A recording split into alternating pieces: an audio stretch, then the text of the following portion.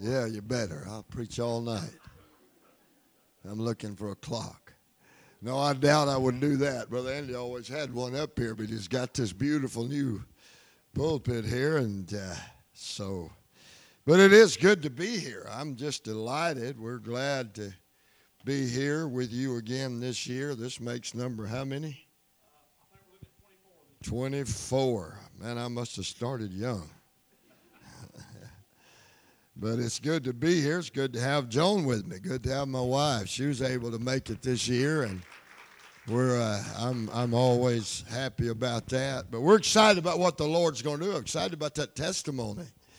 Amen. We serve a mighty God, a mighty, mighty God, and our sister sharing that with us is an encouragement to all of us to believe God, to meet our needs, because He loves us all, does He not?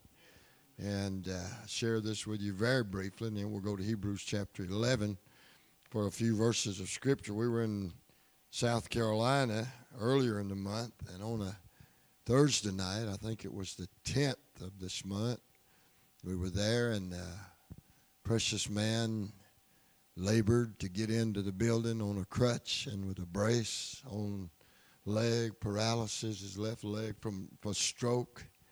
But before he left there that night, he was running the aisles, praising God. I'm telling you, without his crutch, without his brace, healed.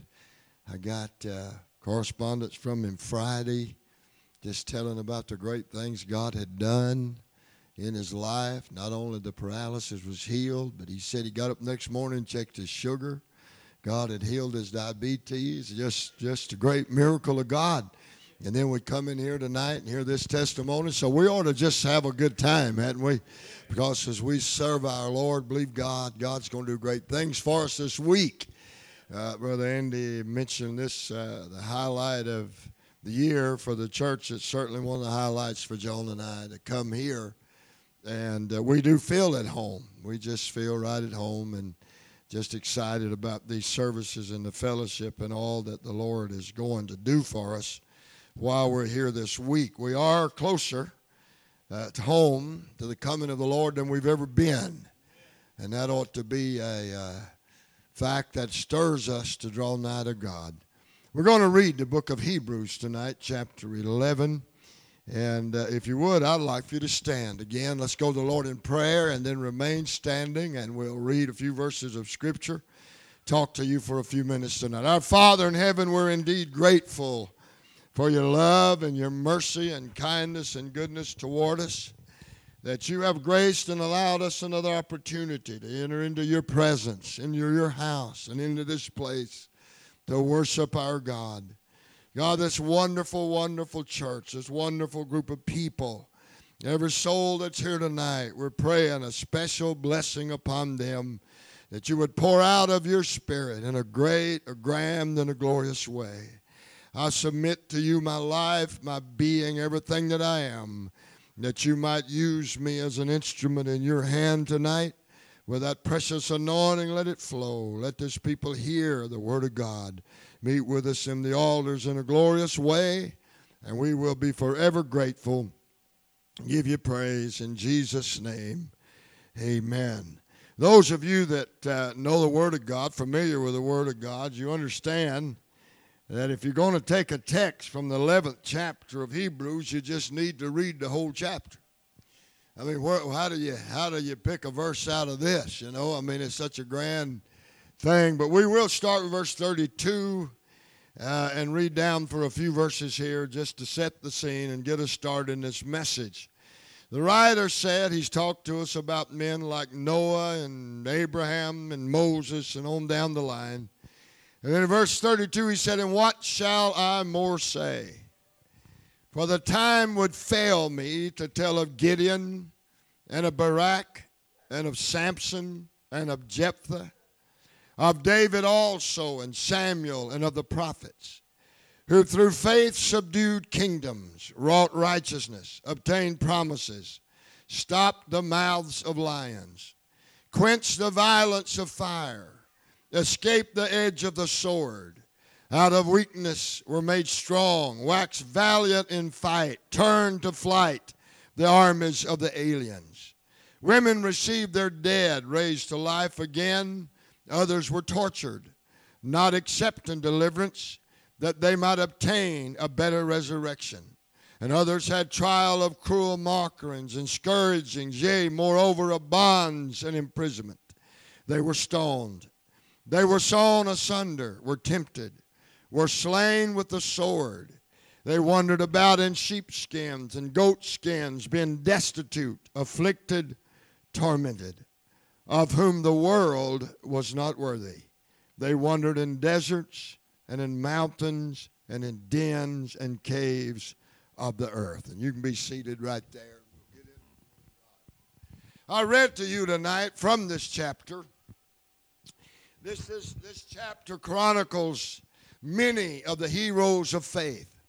And that's exactly what we read tonight. A list here that included names like Gideon and Barak and Samson and Jephthah and David and Samuel. And then he just said the prophets. That includes men like Isaiah and Jeremiah and Ezekiel and Daniel and Habakkuk and on down the line. But he said in verse 38 that the world was not worthy of these people because they were what we call heroes of the faith. Today is Memorial Day, and the men and women that we celebrate today are heroes. Those that fought and died for us, that laid down their lives that we could live and worship our God and live in freedom. And we say thank God for those heroes of the United States of America that were willing to pay the ultimate price. We think about that. We had a great representation yesterday in our church. We had several families and members of families that stood yesterday morning as a testimony that they have lost a loved one in combat. They watched one go away and not come home, and some of you know that feeling very well. We had one 97-year-old World War II veteran in our church yesterday morning, along with veterans from other wars and other times, and we honored them because they're heroes. You know what a hero is? A hero is a person that dares to be different. A hero is a person that says, I'm not going to be just a part of the crowd. I'm not going to be just one of the boys or one of the girls, but I'm going to take a stand. And I'm going to make a difference in my world, and I'm going to make a difference with my life. We think about those things today. But I want to talk to you tonight about some people and about what it means to be a hero in our world and in our life. Even though we may never put on a uniform, get on a ship, a plane, or pick up a gun. But God is looking for men and women that will dare to be different in this generation, that will become a hero of the faith. We live in a world today when it seems that everybody wants to fit in. Everybody wants to be a part of the crowd. They want to be a part of the status quo. It seems to me today in this hour that we are just in a generation of copycats, and what one person does, another wants to do, until we find ourselves following some kind of a spiritual Pied Piper as we all head our way down the destruction. But I do believe that God right now is looking for some men, some women, some young people that will dare to be different. I've come tonight to ask you a question. Why do you want to just fit in when you could stand out? Amen. Why do you just want to become a face in the crowd when you could be a person that inspires someone else and somebody that can show somebody else the way out of darkness and into the light? We have too many cookies tonight that's just been cut out of the same cookie cutter by the millions. I'm looking for somebody tonight that'll be the cookie cutter and say, follow me as I follow my God, and we'll stand up. We allow this world to control who we are. We allow this world to control our thoughts and our behavior. John and I raised 3 sons. I hammered into my sons' spirits and their mind and to the best of my ability that, son, You don't let other people tell you when to be sad and when to be happy. You don't let other people tell you when to be glad and when to be mad.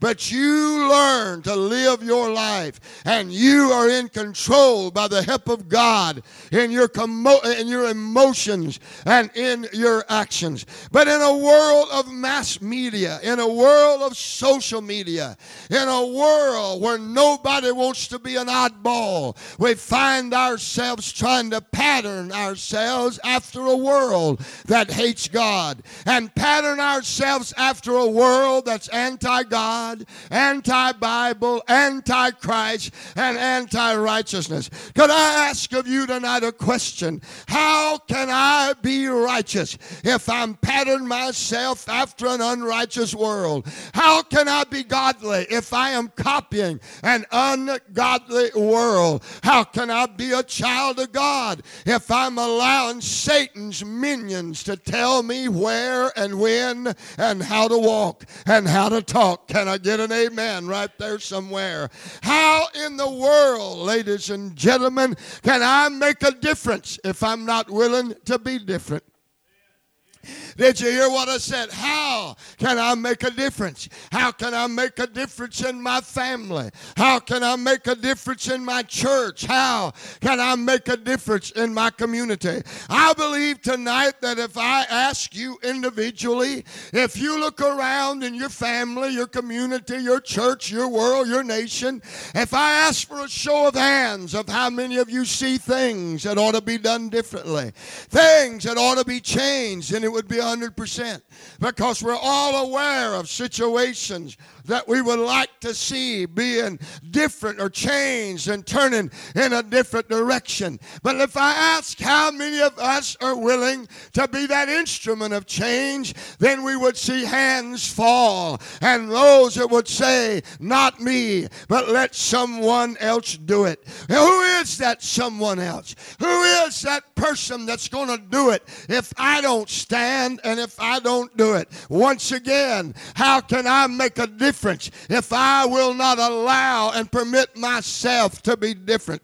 How can I change if I'm just following the masses and following the crowd? Ladies and gentlemen, somebody's following you. Somebody's following me. Somebody is going to spend eternity somewhere because they watched our lives, because they looked at us. I'm asking you tonight, as well as myself, what kind of an influence are we having? If somebody follows my life, then where are they going to end up? If they use your life as an example, then what kind of person are they going to be? Ladies and gentlemen, it's something for us to think about tonight. I'm very passionate about what I'm talking to you about, and I think one of the reasons that I am so passionate about this tonight is an incident that happened in my life not many days ago. You see, a week ago last night, I was invited to a church to speak at a high school graduation baccalaureate service. What an honor, what a privilege to be asked to come, especially at my age, and talk to a group of seniors that are graduating and have graduated from high school this year. And I confess to you that I had a wonderful time telling those young people, how it is. I'm just telling you, us old folks just know, don't we? But the Lord helped us. We had a great time, a great service. Afterwards, we went into the fellowship hall. You know, we're Pentecostal folks. You can't do anything without eating. You know, amen. Somebody told me one time, said the reason holiness folks eat all the time is because everything else is a sin. So we just eat. That's all we can do. We went into the fellowship hall for a time of fellowship, and there we had a good time. We laughed and we talked and we fellowshiped and we ate, and then we made pictures. And there are these seniors with their awards and their medals and their tables, and they called off all the awards and things that each one of them received. And I sat there, Brother Rick, and said they didn't do that when I graduated. I don't think they gave out awards like that back when I graduated. At least they didn't give them to me. But I was just glad the diploma was mine. But then there was pictures, and, they were asking for pictures, and there I would stand with this one, that one, take pictures. And, I felt honored. But then I really felt honored when a man walked up to me with his little 6-year-old son by his side. And he looked at me and he said, Brother Kenny, this child listens to you preach every day. Every day. If we get in a vehicle to go anywhere, we have to put on a CD of you preaching. Every day, he listens to you preach. I tell you this with a lump in my throat. I'm passionate about making a difference in my world. A 6-year-old boy. And he said, every day he listens to you preach. And he said, that's not all. A few days ago, his mom noticed or some way or another that he was wearing the same pair of socks every day. Every day he was wearing the same pair of socks to school. Wouldn't change socks. And finally she said, son, you're going to have to take those socks off. I've got to wash them. You've got to change. He said, Mom, I can't. I can't take these socks off. She said, why can't you take those socks off? He said, these are my Kenny Morris socks.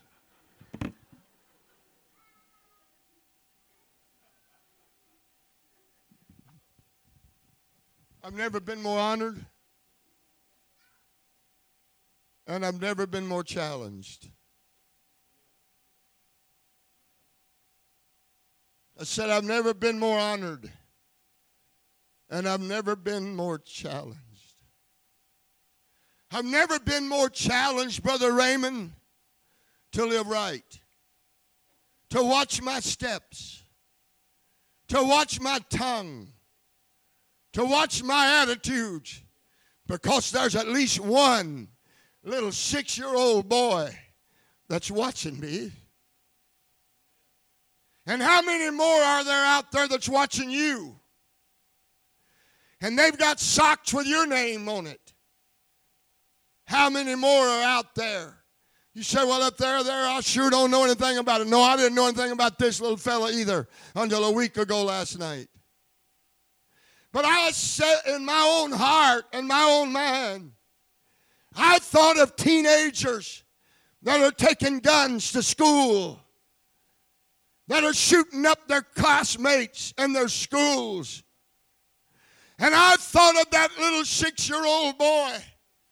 And I said, oh God, if I can keep preaching truth, if I can keep walking in the straight way, if I can keep behaving myself as I ought to, and that little fella can keep following that is right, then I believe he'll never be one of those that walks into a high school and shoots up a school and kills his classmates. I want to know, ladies and gentlemen, I want you to understand, it's not about me, it's not about you, but it's about that little boy and millions others that are needing influence in their life. Is there anybody in the house saying, preacher, I'm willing to stand up and be a hero in somebody's life? I'm willing to stand. I dare to be different. Are you born again? Are you a child of the King? Is your name written in the Lamb's Book of Life? If you answer yes to those questions, then you don't have any choice. You are different. I said if you, my God, can I preach a little here tonight? If you answer yes to the question and say, I'm born again, my name's in the Lamb's Book of Life, I've become a new creature.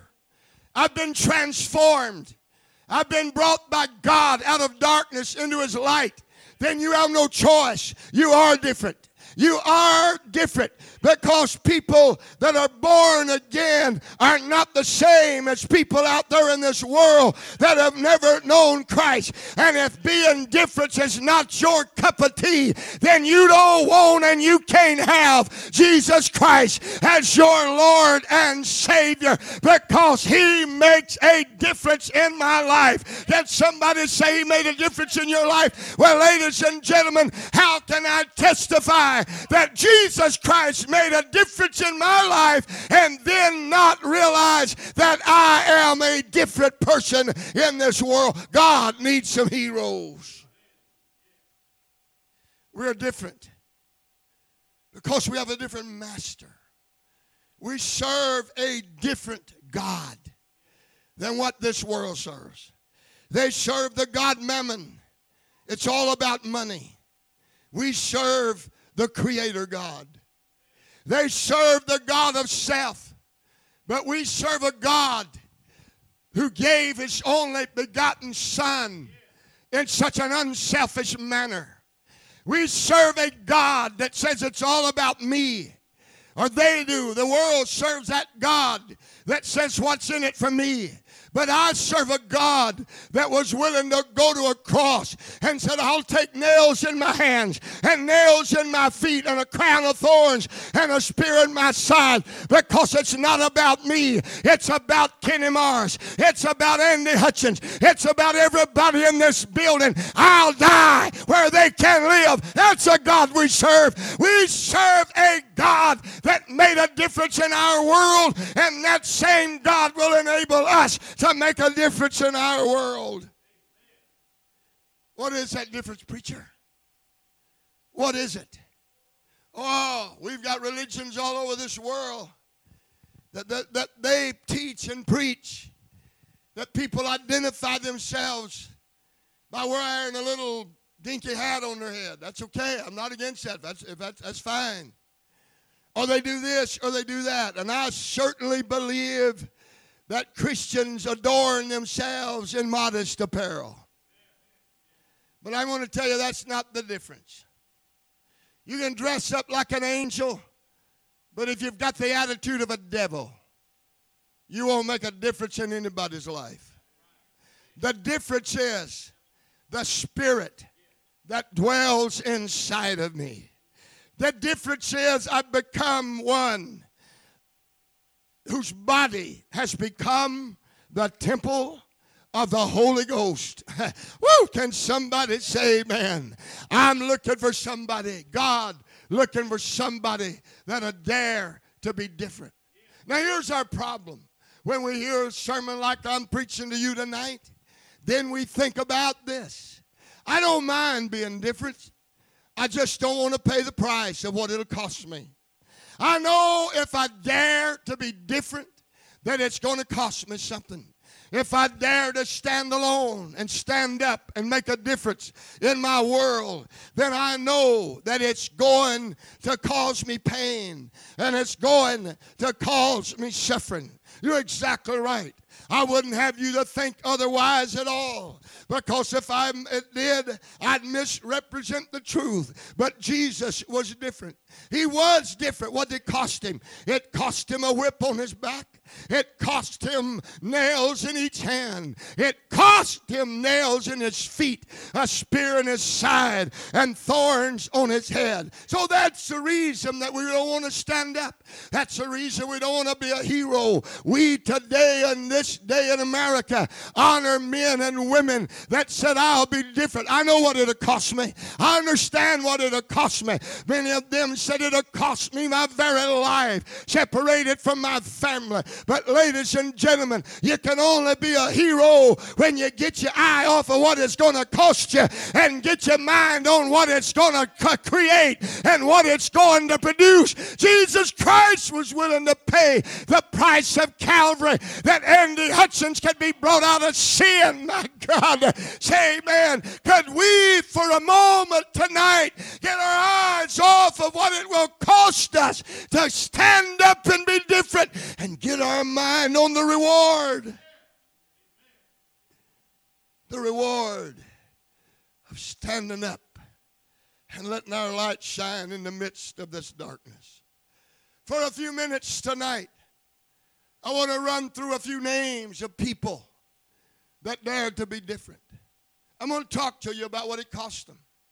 And I want you to understand, I don't want you to make any commitment to God tonight blindly.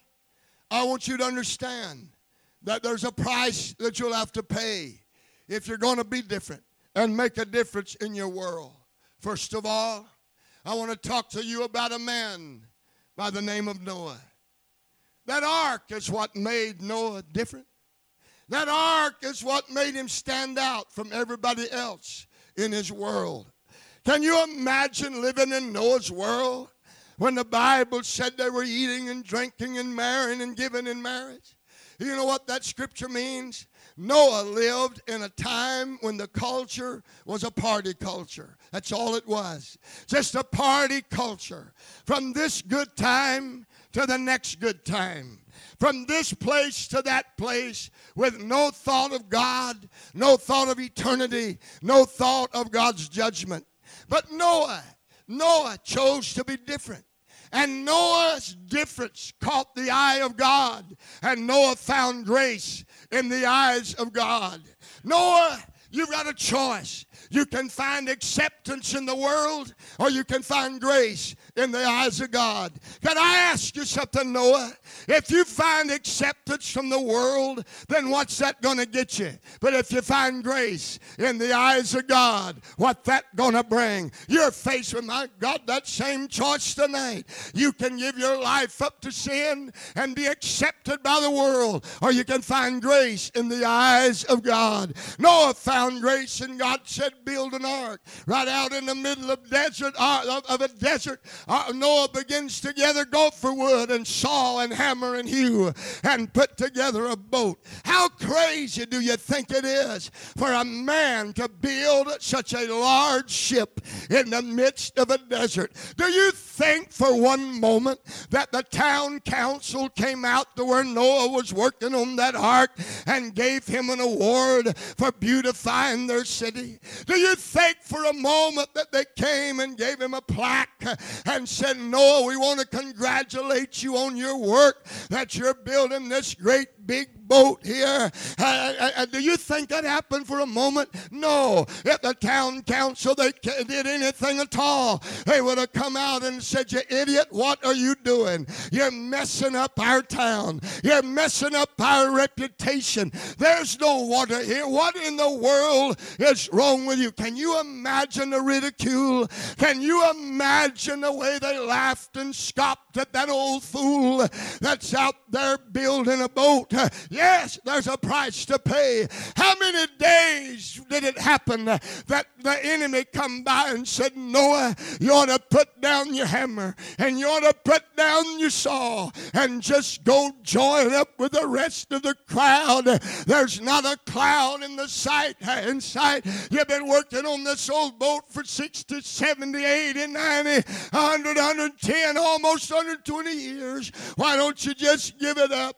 Oh, listen, when you dare to be different, there's a price to pay. They'll call you names. They'll make fun of you. They'll call you a holy roller. They'll call you a Dr. Doolittle. To say amen. They'll make fun of you. They'll tell you that you're so spiritually minded that you're not any earthly good. So that's the reason some of us won't be different in our world. We move on. That's the price it pays. Let's look at a man by the name of Joseph. Joseph was different. You know what made Joseph different? Joseph was a dreamer. Joseph had dreams, ladies and gentlemen. Joseph was a dreamer. And his dreams made him different. His dreams set him apart from his brothers. He had 11 after Benjamin was born, but those 10 older boys, I'm going to tell you, they lived for the present. They lived for right right now. But Joseph had dreams about his future. My God, somebody say amen. Joseph dreamed. We won't take time to get into his dreams. You can read about him from the book of Genesis. But while Joseph's brethren were living, gratifying the lust of the flesh, Joseph had dreams of his tomorrows. Joseph had dreams of his futures. One of Joseph's brothers, ladies and gentlemen, fathered twins by his own daughter-in-law. Did you hear what I said? Joseph had a brother by the name of Judah, that was walking down the road one day. His son had died, left his daughter-in-law as a widow, and he saw his daughter-in-law beside the road. Judah went into that lady, thinking her to be a harlot, lay with her, and 9 months later, twin boys were born. That's the kind of brothers that Joseph had. He saw it, he wanted it, he got it. Come on, say amen to me, somebody, and disgrace the family. Joseph had some other brothers. Joseph had 2 brothers by the name of Simeon and Levi, that when Jacob lay a-dying, he said, Simeon and Levi are instruments of cruelty. Instruments of cruelty. You know why he said that? There was a time these boys had one sister. Her name was Dinah. There was a time when a man from another nation defiled their sister Dinah. He raped her. He violated her, and they got fighting mad. But that boy that violated their sister happened to be the son of the ruler of that kingdom. And so he came to Jacob and he said, my boy wants to marry your daughter. Are you listening? This was Joseph's brother. My boy wants to marry your daughter Dinah. And Jacob got with those boys and they said, Papa, you know we're Hebrews, we're children of Abraham, and our women don't marry uncircumcised men. You tell him that every male in that city has to be circumcised, and once that happens, then he can marry our sister. So the boy, you know, it's a price to pay, but he wanted Dinah. He wanted that beautiful young lady for his wife. They agreed. But you know what Simeon and Levi did? After those men followed that instruction, the next day the Bible said, well, they were sure, that's all right. Come on here. That Simeon and Levi went to town and killed every male in that town.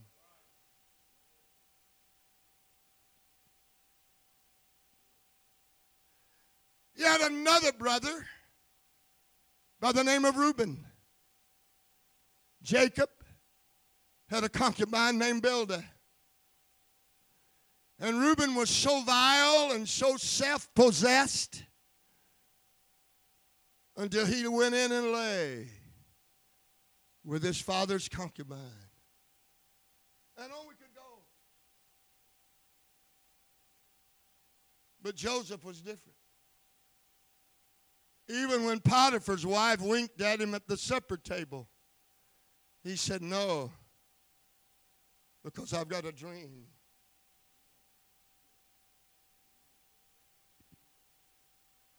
What did it cost him, Brother Andy?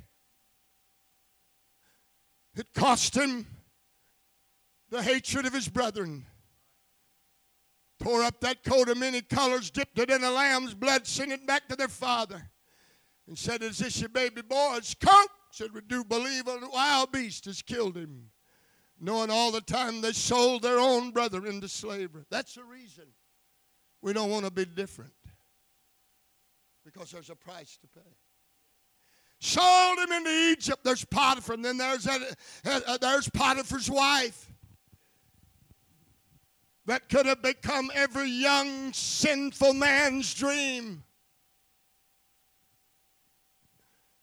But he said, no, I have a dream. Then there were those years in prison. Yes, it costs something to be different. Does it not? But let's back up for just a moment and take another look at Noah and another look at Joseph And while we're so focused on the criticism, the ridicule, the name calling, the abuse that Noah received because he was dared to be different,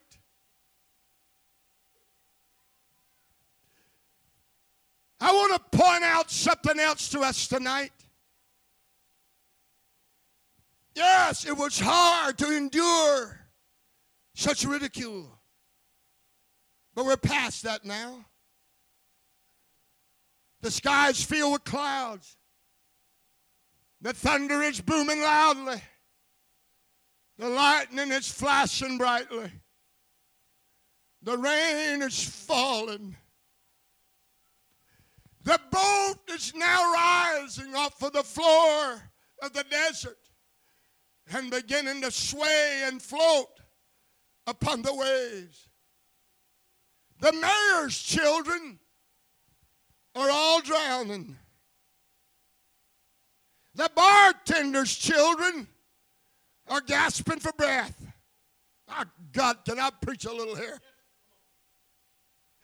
The prostitute's daughters, listen to me, just went down for the last time. But Noah, the man that dared to be different, found his way to the family quarters of that old ark and took a head count. And he said, there's Mama, and there's Shem, and there's Ham, and there's Japheth, and there's all three daughter-in-laws.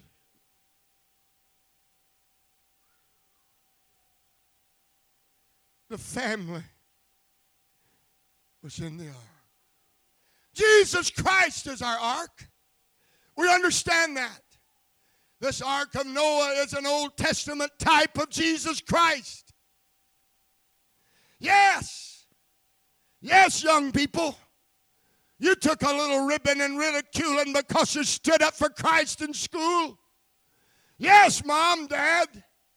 You took a little ribbon and a little ridiculing because you had standards and rules for your family that nobody else had.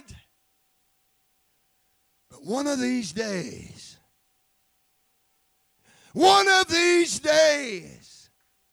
while everybody out there in that world and their boys and girls are screaming from the torments of hell, you're going to be somewhere in a mansion and you're going to have a head count and you're going to say there's Mama and there's Ham and there's Shem and there's Zip. My God, I want to know something, ladies and gentlemen. I want you to ask Noah when he looks into that living quarters, the family quarters of that ark, and every member of his family is there. I want you to ask him, Noah, was it worth it to dare to be different? Talk about me, ridicule me, but if Mama and I can sit down in our mansion and our sons and our daughter-in-laws and our grandchildren can come by to visit us on Hallelujah Street, I'm going to look back and say, thank God it was worth it all to dare to be different. Then there's Joseph. There's Joseph.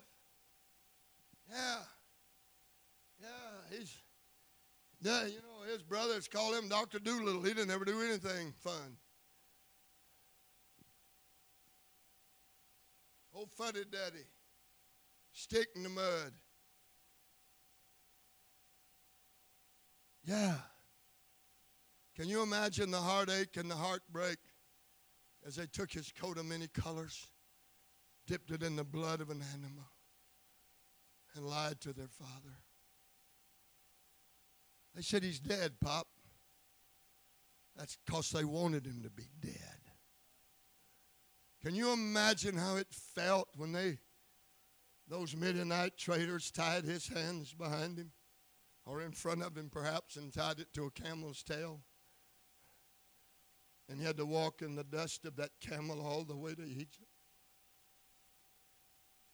Can you imagine how it felt to be lied on by Potiphar's wife? And Potiphar said to her husband, you left this Hebrew here with me, and look what he's done when he's not touched her. Can you imagine how it felt to be forgotten, to rot in a prison? And that's the reason we don't want to stand. We'll just go along with the crowd. You think about that for a moment. But I want to take you to chapter 2, or 3 or 4 or 5, but whatever.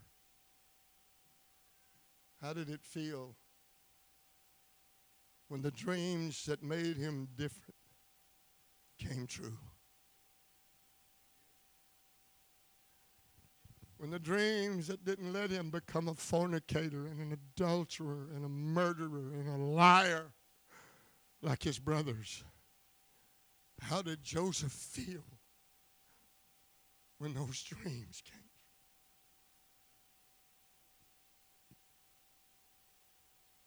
true? To reap the harvest of a hero, you have to be willing to pay the price of a hero.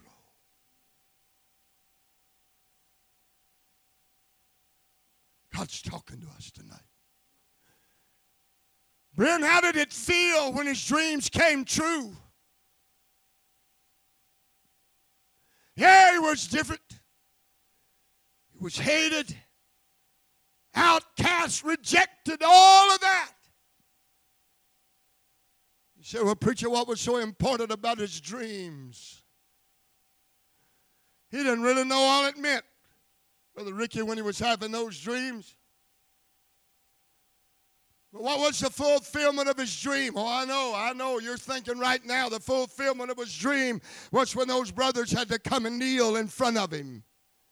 When he was a prime minister in Egypt. Yes, that happened. Yes, it did. But that's not the ultimate fulfillment of Joseph's dreams. The fulfillment of Joseph's dreams was this. He saved his family from starvation.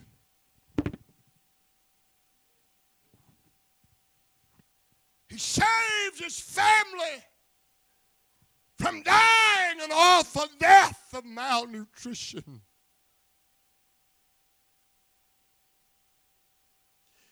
When there was no corn, he provided them with corn. When there was no bread, he provided them with bread.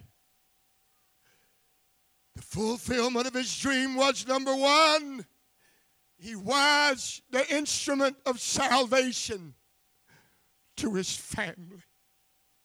Mama, maybe if I could help you dream a little, the rebuke and the criticism wouldn't hurt so badly. Maybe if I could help you dream of a day when you kneel in this altar with that wayward daughter and you pray her through to salvation. Maybe, sir, if I could help you dream of a day when that boy that's wrapped up in sin comes home and you have the opportunity to lead him to Jesus Christ. It wouldn't make it so hard to dare to be different. No, it wasn't the fact that they bowed before him. That was not where he got his joy. The fulfillment of that dream was twofold. Number one, he was the instrument of salvation for his family. Number two, he put a dysfunctional family back together. A family, my God, a family that had been torn apart with some of the things that I mentioned already. Boys that were murderers. Boys that were adulterers. Boys that were, my God, somebody listen to me. A family that was torn apart. My God, this man that dared to be different different, saw his dream fulfilled when Papa and little brother Benjamin and all 10 of their brothers and their wives and their children all gathered together down in Goshen, and they had a wonderful family reunion, and God used Joseph to put that family back together again. Ladies and gentlemen, God's still looking for some heroes. There are others. There was Enoch. There was Noah, who built an ark to the saving of his house. There was Joseph, who's kept his family from dying.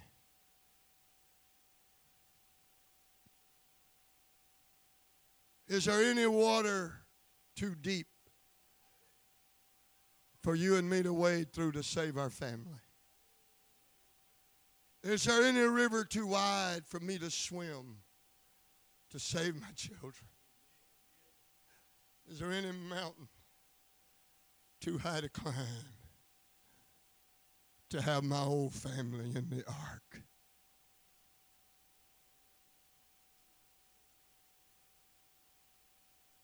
But then there's Enoch. Enoch was certainly different. What made Enoch different? Enoch had a testimony. It was Enoch's testimony that set him apart, that made him different from the rest of the world. Oh, no, I'm not talking about, testimony meeting and prayer meeting. When anybody got a testimony and you stand up and say, I love the Lord, thank God for everything he's done for me, but if y'all don't pray for me, I'm going to die. The devil's about to kill me. That's not what I'm talking about. That's not your testimony, sir. Your testimony is your life. My testimony is my life. And Enoch had a testimony. What was his testimony? His testimony was that he pleased God. He was a holy roller. He was a Bible believer. He was a man possessed with God. He had a testimony. When he walked down the road, they whispered behind his back, there goes old Holy Joe. No need to invite him. He's not coming. He'd have to pray about it first and see if it's the will of his God. That was his testimony. A godly testimony, which is your life. It'll bring you persecution sometime. When you won't go to the company Christmas party and get skunky drunk like the rest of them, then they'll talk about you, and they'll laugh at you, and they'll make fun of you.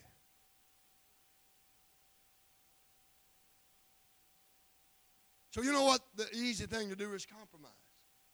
Just compromise, just a little, not much, just, a little here, a little there. Try not to get too much like the devil. Just get to the point that nobody really sees God in your life. Just kind of find that middle of the road.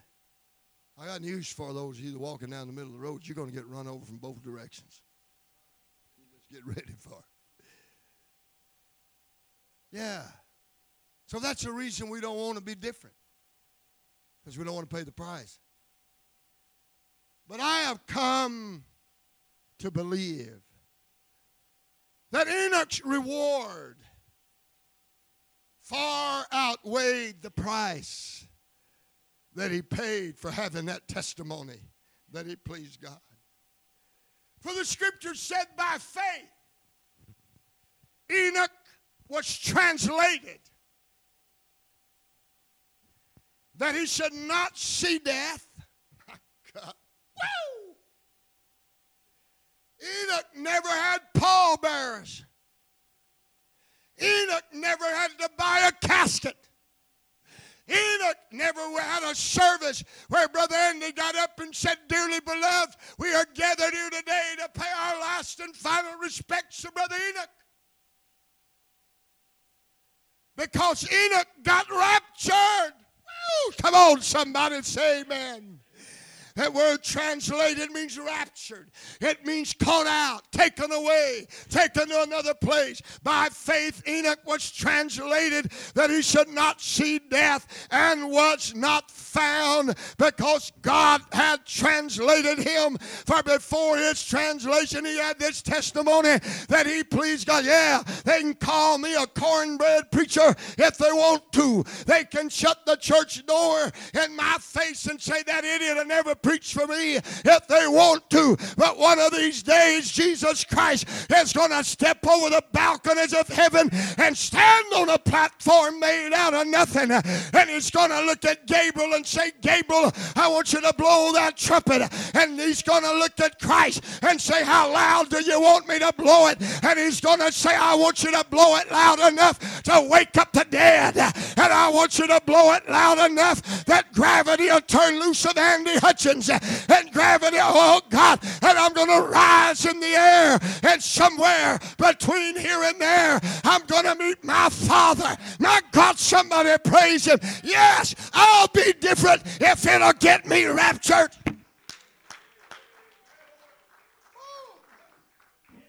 Yes. Yes. Hold on.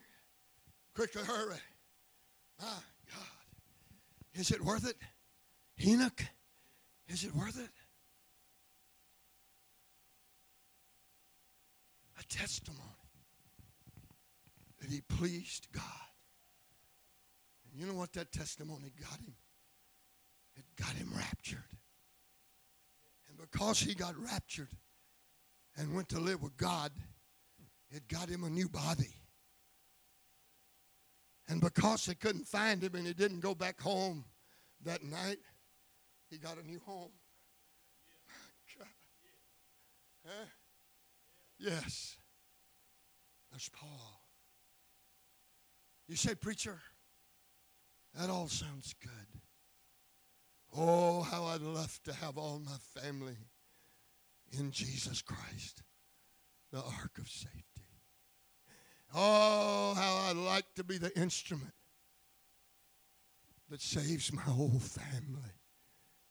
Oh, how I'd like to be the one that puts it all back together like Joseph.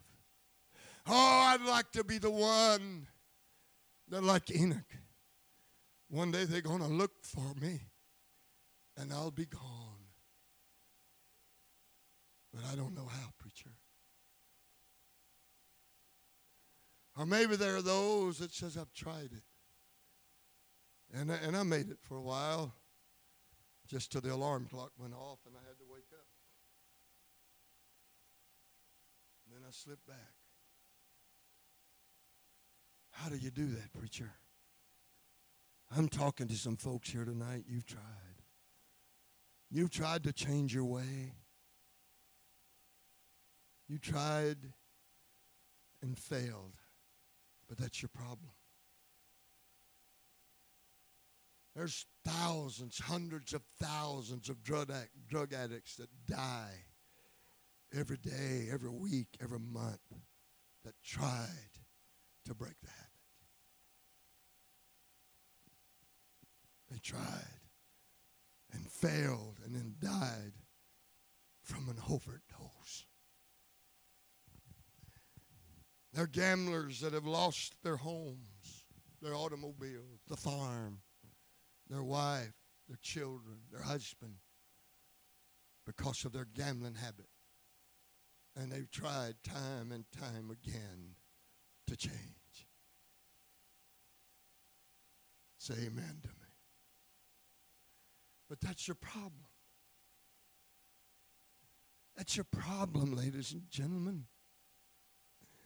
You cannot be that hero just because you want to be. You cannot change your life just because you want to. You cannot become the instrument of salvation for your family just because you want to. Everybody here wants to be rich. Everybody here wants a bigger house. except some of us old folks has got more house than we can keep up. But wanting it doesn't produce it, does it?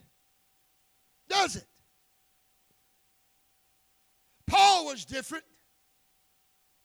Never been a man like Paul before nor after, and never will be. Paul was a go along to get along kind of man.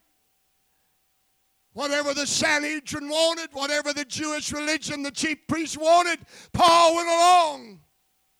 Paul was one of those that fit in with the religious and political cliques of his day. But then one day, Paul stopped fitting in, and he started standing out and became probably the greatest preacher of the gospel that's ever walked on earth besides Jesus Christ. He didn't do that because he wanted to. He didn't do that because he saw the error of his way and say, I've got to change. No. He didn't go from being Saul the murderer, Saul the persecutor, Saul the villain. He didn't go from being that man to Paul the apostle that led thousands to Christ because he wanted to. No, not at all. The only way a man can go from being a murderer to a preacher of the gospel, the only way a man that can go from a man so full of hate that he has people in prison and killed because they say Jesus Christ is the Son of God. And he can go from that much hate to so much love that he could say, I could count myself accursed if it would get my people Israel saved. There's only one way to go through that change and become that person. And the way it happened to Paul is the same way it's going to happen to me and to you and everybody else. He had an encounter with Jesus Christ. I don't care how bad you want to change. No, an Ethiopian, the scripture said, cannot change the color of his skin. No, the leopard changes spots. It's impossible. But with God, all things are possible. On a road to Damascus, a light shined from heaven. The word of God spoke to Saul of Tarsus. He fell off of his animal into the midst of that road. My God, would you listen to me, ladies and gentlemen? And right there in the midst of an old sand bed, somewhere between Jerusalem and Damascus, Jesus Christ came and transformed the life of a murderer and made him a child of God. Let me tell you something. You're not without hope. You're not hopeless, because the same Jesus that met Saul of Tarsus on the road to Damascus is walking up and down the aisles of Somerville, Georgia, Pentecostal worship center, ready to reach down to touch your life, to turn off the darkness of sin and to turn on the light of the love of God. Can somebody praise him? Jesus Christ is here. Yes. Tried and failed. You'll fail next time you try. Unless you let Jesus Christ transform your life. Paul was different after that day.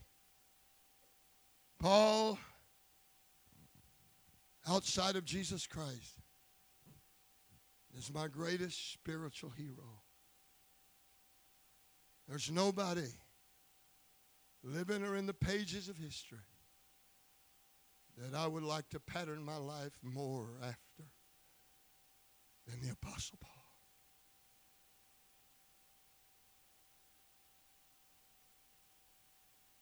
A hero. My hero. Because he encountered Christ. How could Paul be that? It cost him, friend. By his own testimony, he said 5 times I was beaten with 40 stripes, save one. 3 times I was beaten with rods. Thrice I spent a night and a day in the deep shipwreck. The last years of his life spent in prison. What was his reward? of a crown of righteousness. But listen, how could he do that? This is how he could do it. For he said these words, I know in whom I have believed.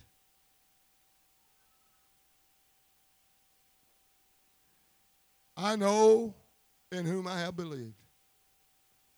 In other words, my brother, this is what Paul was saying. I am acquainted with the man that I have put my faith in. I know him. I know that I believed in Christ, but I know Christ.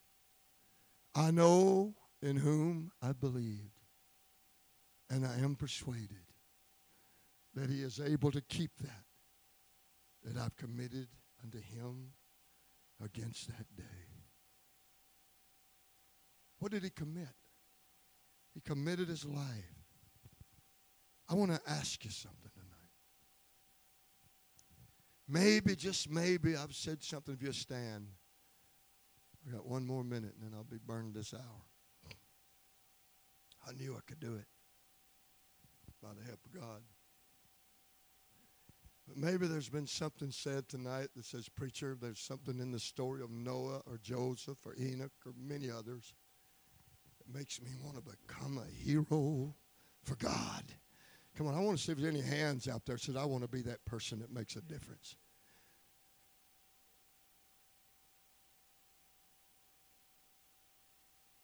Number one, you can't do it on your own. But any potter worth his salt can take the ugliest piece of clay and make a beautiful vessel. And there's never been a potter like Jesus Christ. He can take a life that's nothing but a bucket full of mud. A life that's nothing but a bucket full of mud. Pick out the rocks, the stones, and make a beautiful vessel out of it. Number one, you have to surrender your life to Jesus Christ. Number two, you got to know what you believe. You got to believe there's a heaven to gain, a hell to shun. Number three, you've got to know it's not by might nor by power, but it's by my Spirit, saith the Lord of hosts. Would you bow your heads? Get a little music up here.